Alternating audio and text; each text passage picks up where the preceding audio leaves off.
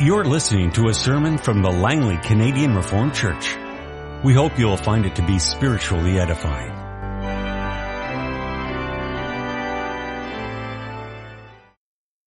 Connection with our text, which will be the first question and answer from Lord's Day 44 concerning the 10th commandment. The 10th commandment, of course, which is a prohibition of coveting that which belongs to your neighbor. So in connection with that, we will read two passages. The first is from Genesis chapter 3, the verses 1 through 8. Now the serpent was more crafty than any of the wild animals the Lord God had made. He said to the woman, "Did God really say, 'You must not eat of any tree in the garden'?" The woman said to the serpent, "We may eat fruit from the trees of the garden, but God did say, 'You must not eat fruit from the tree that is in the middle of the garden, and you must not touch it, or you will die.'" "You will not surely die," the serpent said to the woman. "For God knows that when you eat of it, your eyes will be opened, and you will be like God, knowing good and evil."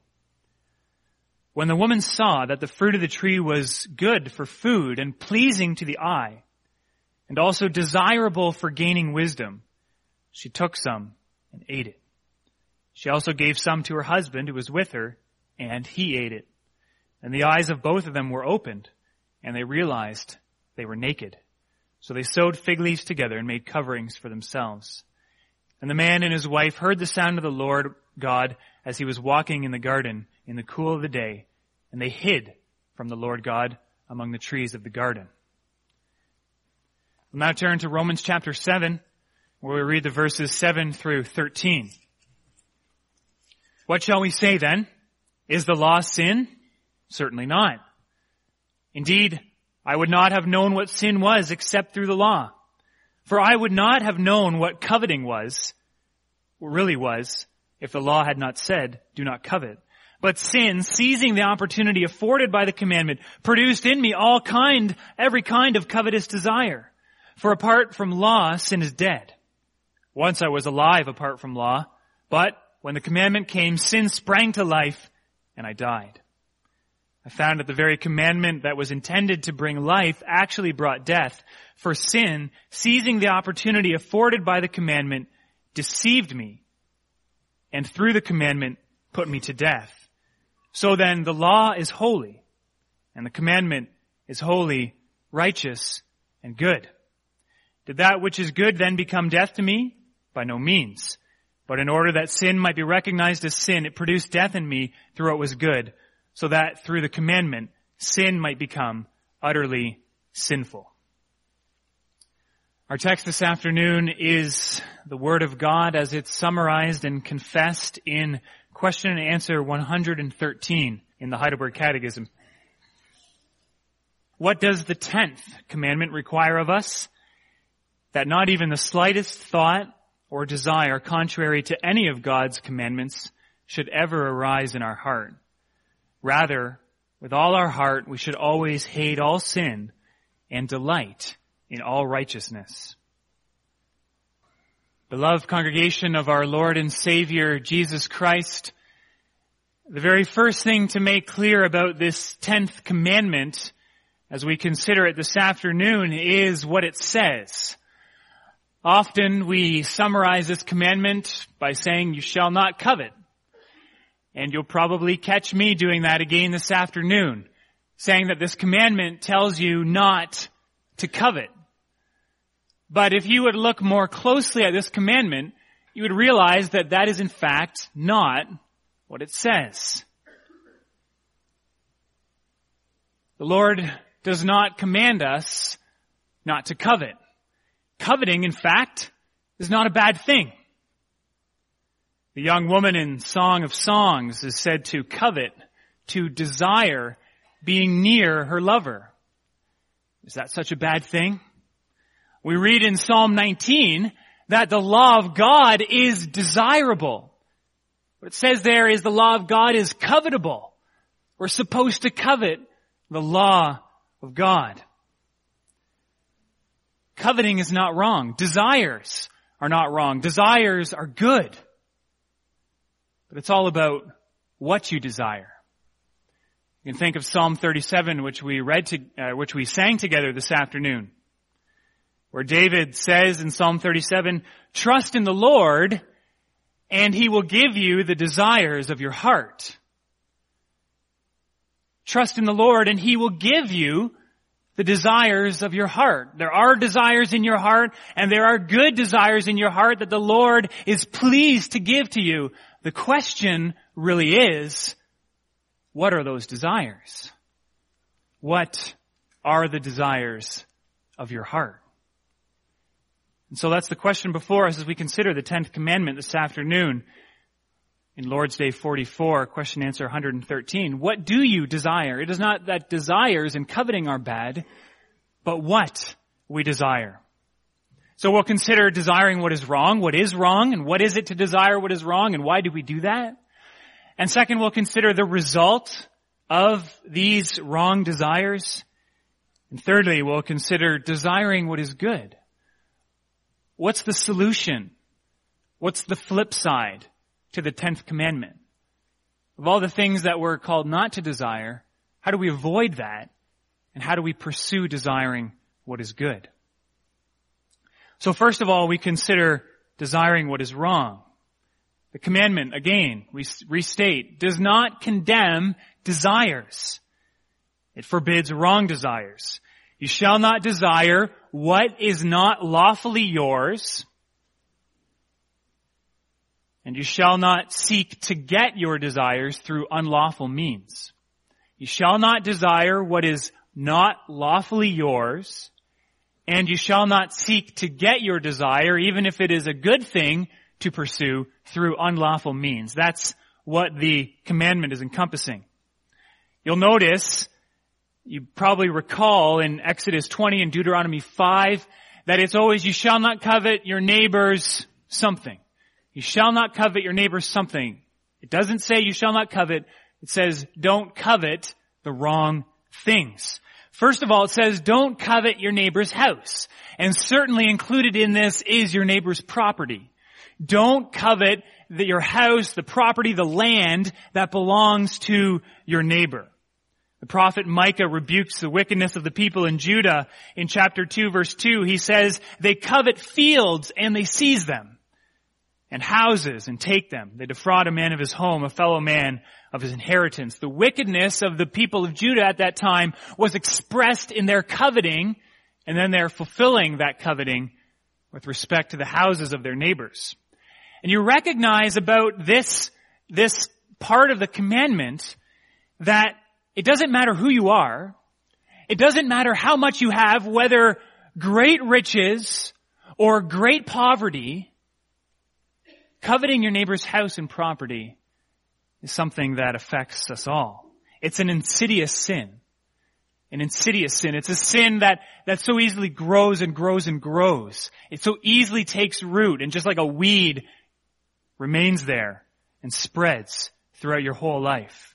No matter how much you have, you can always want more. Think of the account of Ahab, who had many vineyards all over the land of Israel, but who coveted his neighbor Naboth's vineyard. He was willing to put him to death in order to receive what he coveted. This desire for your neighbor's house and land, if you think about it, has largely shaped our world's history. The desire of one man or one king or one nation for the house and land and property of their neighbor has led nations to great wars. It's led to great bloodshed. It has shaped the course of history. It's fueled war and conflict from the very earliest days of our history. This commandment says you shall not covet. You shall not desire your neighbor's house or land. It goes on to say you are not to covet your neighbor's wife. Of course, from the Word of God, well known is that desire that grew in David's heart, King David, for another man's wife, a desire that led him not only to the sin of coveting, but to the sin of adultery and of murder as well. This desire, too, has shaped history, led to the rise and fall of kings, and daily the results of another man's coveting ends up on the front pages of our newspapers, and another person's life in shame and shambles as a result. But we should recognize that this commandment not to covet your neighbor's wife is not only related to sexual desires, it's not only related to adultery, but there's many other possibilities here as well. What about the husband who desires a wife that can clean more, cook better, take better care of the children, dresses better, etc.? Maybe you smile at the thought of that, but how much misery has been caused in a marriage where a husband is no longer content with the wife that he has and desires another one? Think of what that marriage is going to feel like, look like. What's life going to be like that for that wife? Or if the situation is flipped around, for that husband. The commandment goes on, of course, house, neighbor, and then lists a bunch of other things that you're not to covet a man's possessions. His manservant, maidservant, ox, donkey, or anything that belongs to your neighbor. And perhaps someone this afternoon is thinking, well, that's great. I have never coveted my neighbor's ox or donkey, or manservant or maidservant. This part of the command is an easy one to obey. Well, of course, this is written in the time when everybody had a manservant or maidservant, or many people did. Everyone had an ox or a donkey to help to do their work. But this is respecting the possessions of your neighbor. Today we have cars, and we have clothes, and we have jobs and vacations, and we have bank accounts and gardens and so many other things that can be coveted. If you're not sure what this commandment covers, then just look around you. Very quickly you'll be able to find things to covet. And if that's not helping, then just open up your Langley Advance or your Langley Times on Thursday. You'll see a stack of flyers about this high. There's lots of marketers around that will tell you what you ought to covet if you do not already know. Coveting is pervasive. It's all over our lives. The desire to have what does not lawfully belong to us. But what sits behind all this coveting? What makes a certain kind of coveting wrong? What sits behind it? Well, essentially this type of coveting that the commandment forbids, is a desire for what God has not given you. A desire for what God has not given you. And what He has said to you, you shall not have this. You shall not have this. This is very clear from, for example, Joshua 6 and 7. Joshua 6 and 7 is that well-known account of the fall of Jericho and the subsequent sin of Achan. Achan, who goes and steals a Babylonian robe and some silver and some gold from there. He sees it, he finds it beautiful, and he takes it to his tent. Now, you may wonder what's so wrong about that. On many other occasions, many Israelites went to the cities that they had just taken over. They took the possessions. They took possessions from the Egyptians before they left there. They took possessions from many other cities as they conquered them. What was so wrong with Achan's sin? Why was that the sin of coveting and the sin of stealing? Whereas the other times in Israel, the Israelites took, it was not sinful at all. Well, Achan's desire for these beautiful things would not have been wrong except for the clear command of God. The people of Israel were not to take anything from the city of Jericho. It was devoted to the Lord. God said to them, you shall not take it.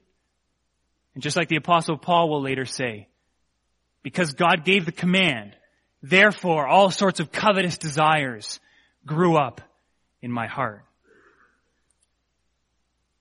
Desiring what God has said you shall not have is what is wrong.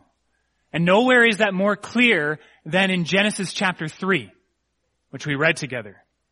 Genesis chapter 3 verse 6, when the woman saw that the fruit of the tree was good for food and pleasing to the eyes and also desirable for gaining wisdom, she took some and ate it. She also gave some to her husband who was with her, and he ate it. The problem was not that this woman found the fruit desirable. As she said, they were allowed to eat from the fruit of the trees, all the other parts of the garden. There were lots of trees that they could eat from to their heart's content. They could enjoy all of that wonderful fruit that God gave them in the Garden of Eden. But the problem, the sin, was in setting their desire on what God had said to them, you shall not have. God had forbidden that they eat the fruit from that tree. And so when we dig down into coveting and into wrong desires, then you realize the profound truth of what the Heidelberg Catechism says in answer 113, when it says that this commandment requires that not even the slightest thought or desire contrary to any of God's commandments should ever arise in our heart. When God tells us, you shall not have this, this is not yours to have, we sin when we desire what is wrong. What's the result then of desiring these wrong things? This kind of coveting is such a deep down sin, isn't it? It's such a deep down sin. This sin, in fact, gives birth to so many other sins that are listed in the law. This sin can give birth to adultery. This sin can give birth to murder. This sin can give birth to stealing. It's such a deep down sin. It has to do with our invisible and indiscernible desires. It sits below the surface. But the question is, does it remain there? If we were to harbor covetousness, it's possible, isn't it? To harbor covetousness in your heart, but yet live your entire life, and no one will know that your heart and your life and your desires are full of wanting what God has said you shall not have. This sin is so deep down, but does it remain there? It's tempting, in fact, to think that since no one can see these unlawful desires, it's okay to hang on to them. If you're going to break any of the commandments, we might think you might as well break this one. No one can tell the difference. So, is it in fact smart, if you're going to break one of the commandments, to pursue the less obvious sin of coveting? Well, as Scripture speaks about coveting what belongs to your neighbor, it reveals that in fact, over the long run, this sin does not stay inside. But rather, it starts deep down and hidden from view, but the rot moves from the inside out. These wrong desires, Scripture teaches us, leads to all sorts of unrest and anxiety and worry and discontentment. Ecclesiastes 4 verse 8, the teacher there records, there was a man all alone. He had neither son nor brother. There was no end to his toil. He was always working, always toiling, always worrying, always fretting. Yet his eyes were not content with his wealth. For whom am I toiling, he asked, and why am I depriving myself of enjoyment? This too is meaningless, a miserable business. Coveting led him to work, to toil, to unrest, and to discontent. Coveting also leads to fights and quarrels and division among even God's people. It affects God's people. James says in chapter 4, verses 1 through 3, what causes fights and quarrels among you? What's the reason why you're always fighting with each other? Don't they come from the desires that battle within you? You want something, but you don't get it. You kill and covet, but you cannot have what you want. You quarrel and fight. You do not have because you do not ask God. When you ask, you do not receive because you ask with wrong motives, that you may spend what you get on your pleasures. So it leads to unrest, anxiety, discontentment. It also leads to fights and quarreling. And further, as we already mentioned, it leads to breaking of all the other commandments. You look at the second table of the law, you shall not kill, you shall not commit adultery, you shall not steal, you shall not bear false witness. All of these are expressions or can be expressions of sin against the 10th commandment. All these can be born of coveting what belongs to your neighbor. What else does coveting result in? Well, if we return to that unlawful desire that Eve had for the fruit of the tree of knowledge of good and evil, you realize that the result of the birth and the nursing and the expression of that coveting was in fact estrangement from God. It was separation from God.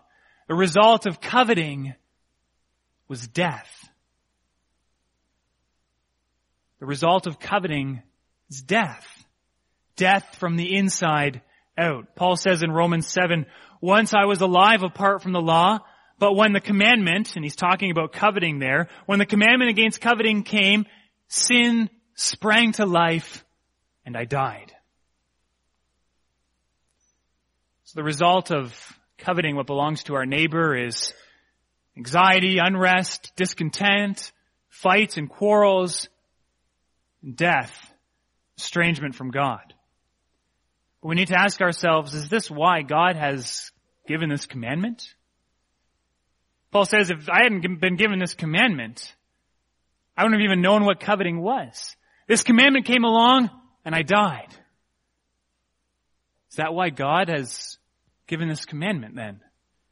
That we would all recognize the coveting that goes on in our hearts and we'd be filled with hopelessness and misery and give up and die?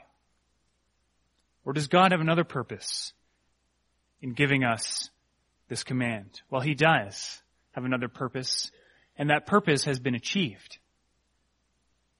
Where sin is real, where sin is discovered, where sin is brought to light, just as this command does, as it probes the very depths of our hearts, where sin is revealed, there atonement is possible. There forgiveness is applied. There the work of Jesus Christ is effective. Jesus Christ came into this world and He coveted no wrong thing. He was full of coveting in His life, but what He coveted was what was right and good. He didn't covet riches or power or anything of His neighbors. Throughout His whole life, He constantly rejected those things. But rather, He gave up everything that He had to the point of hanging on a cross so that there was no real estate on earth left for Him. There was no place even for His feet to lay on the earth, and He was hung upon a cross.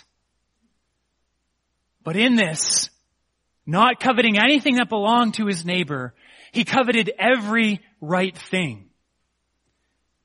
The desire of His heart was the glory and the honor and the obedience of His Father. He coveted the lives of His people. He wanted His people to live. He coveted the fulfillment of salvation, the fulfillment of God's great plan. He coveted the restoration of what had been before Eve and Adam had coveted what was wrong and against God's command in the garden. And so, setting his heart upon what was good, he rejected all discontent, all envy, all jealousy, all greed. On the cross, the man who wanted nothing but to please his Father bore the wrath of his Father against sin. On the cross, his desire for God's glory, his coveting after God's glory, and our salvation came together in the ultimate sacrifice, and He died. So the question before us then is, what is the result of coveting for you? What will be the result of coveting for you? Will it be death as your desires work like a rot and destroy you from the inside out? Or will the result of this command be life as you trust in what Jesus Christ has done on your behalf, has done for you? Will you believe that He has done, that He has coveted no wrong thing and has coveted every right thing because He coveted your salvation. And so finally we come to desiring what is good. As we said, there are so many things that we are called not to covet. You may wonder, well, how do we know what are the right things that we should covet?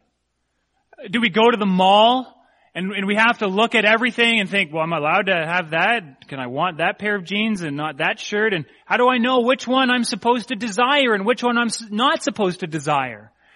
Maybe something in that stack of flyers is useful and good for me. How do I know? Lots of questions that this commandment can bring up. But in pursuing obedience to this commandment, it's necessary to go right to the heart of the matter. And from there, everything else becomes more clear. When you desire not what your neighbor has, but what God has given you in Jesus Christ, in His sacrifice for your sins, then you are on the right path to covet the right things, to covet what is good. God in Christ not only saves you from your wrong desires, but He also grows in you and nurtures in you good desires, the desire for what is right.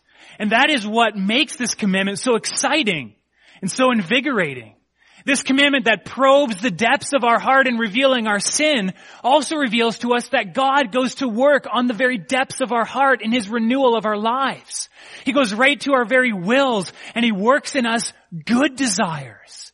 Desires that are pleasing to Him, that are righteous and holy, and bring glory to Him.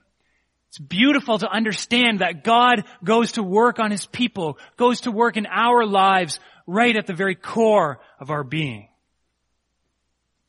And so the point of this command is not to kill desire in us. It's not to turn us into a bunch of stoics who have no desire, who reject it outright. Rather, this command calls us to be full of desire, but to set our desires in the right place. Just like our Lord Jesus Christ pursued the glory of the Father, we too are called to pursue the glory of God in our lives. Jesus Himself taught us, seek first what? Set your desire first upon what things? Seek first the kingdom of God and His righteousness.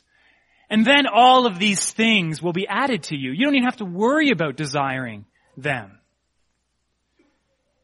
And so if desiring the wrong thing is the root of so many sins, then realize that desiring the right things and seeking first the kingdom of God and His righteousness is the root of all kinds of righteousness and all kinds of good desires in our lives.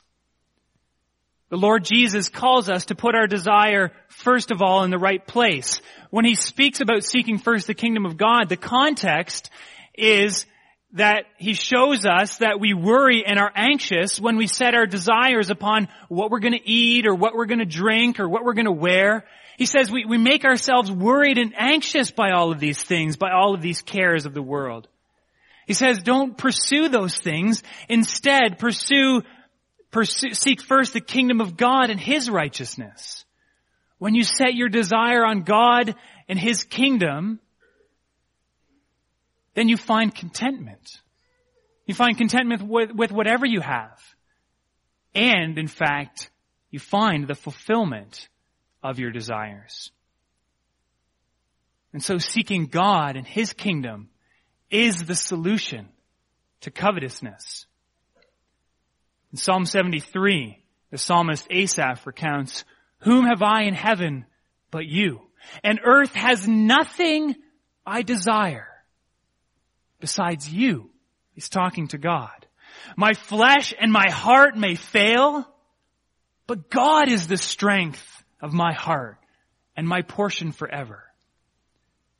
Asaph finds real and genuine contentment, the fulfillment of his desires in God alone. The same is true for the Apostle Paul when he writes to the Philippians. In Philippians 4, Paul says, "Don't be anxious about anything, but instead turn to God in thankful prayer." Don't be anxious about things in this world. Don't turn your attention toward them, but rather turn your attention to God and give thanks to God in prayer. What he's saying is set your heart upon God, rejoice in what God has given you in Jesus Christ, fill up with thankfulness to God, And then you will find peace and contentment. That's the way to avoid coveting what is wrong. It's by wholeheartedly coveting what is right and good, in coveting God.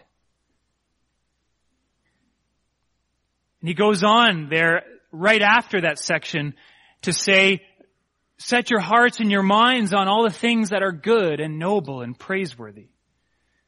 So the secret to gaining contentment and avoiding sin, the sin of coveting what belongs to your neighbor, Paul says, is not rejecting your desires. It's not saying, well, I'm not supposed to desire what my neighbor has, so I'm not going to desire anything at all. But rather, Paul says, set your desires upon God and find contentment in Him. When you find contentment in God, then you'll covet what is good. You'll love and desire the glory of God. You'll covet the law of God, the praise of God. Then you'll desire the well-being of your neighbor as you're filled with love for them, the increase of their spiritual and material well-being. You'll forget about worrying what you need, and you'll rejoice in what God is giving to those around you as you love them. You'll rejoice in everything that your neighbor has because you'll recognize that you already have everything you need. You have the fulfillment of all your desires in God and in God alone. 1 Corinthians 3, Paul says, all things are yours, whether Paul or Apollos or Cephas or the world or life or death or the present or the future, all are yours and you are of Christ. And Christ is of God. What more do you want? And so as we've noted with all of these commandments, our Lord Jesus Christ does not simply save us from our sin, but He also saves us for righteousness, for a life that is good, a life that is beautiful, a life that pursues serving God in every way. And this 10th commandment then reveals the depths of God's work in this regard, as He goes to work not only on our actions and our thoughts, but on our will and on our deepest desires. He transforms us from the inside out, so that through the power of the Holy Spirit working inside of us, more and more we eagerly desire to worship God. More and more we covet God's love and the goodness that He lavishes upon us in Jesus Christ our Lord. Amen. This has been a sermon from the Langley Canadian Reformed Church. For more information, please visit us on the web at www.langleycanrc.org.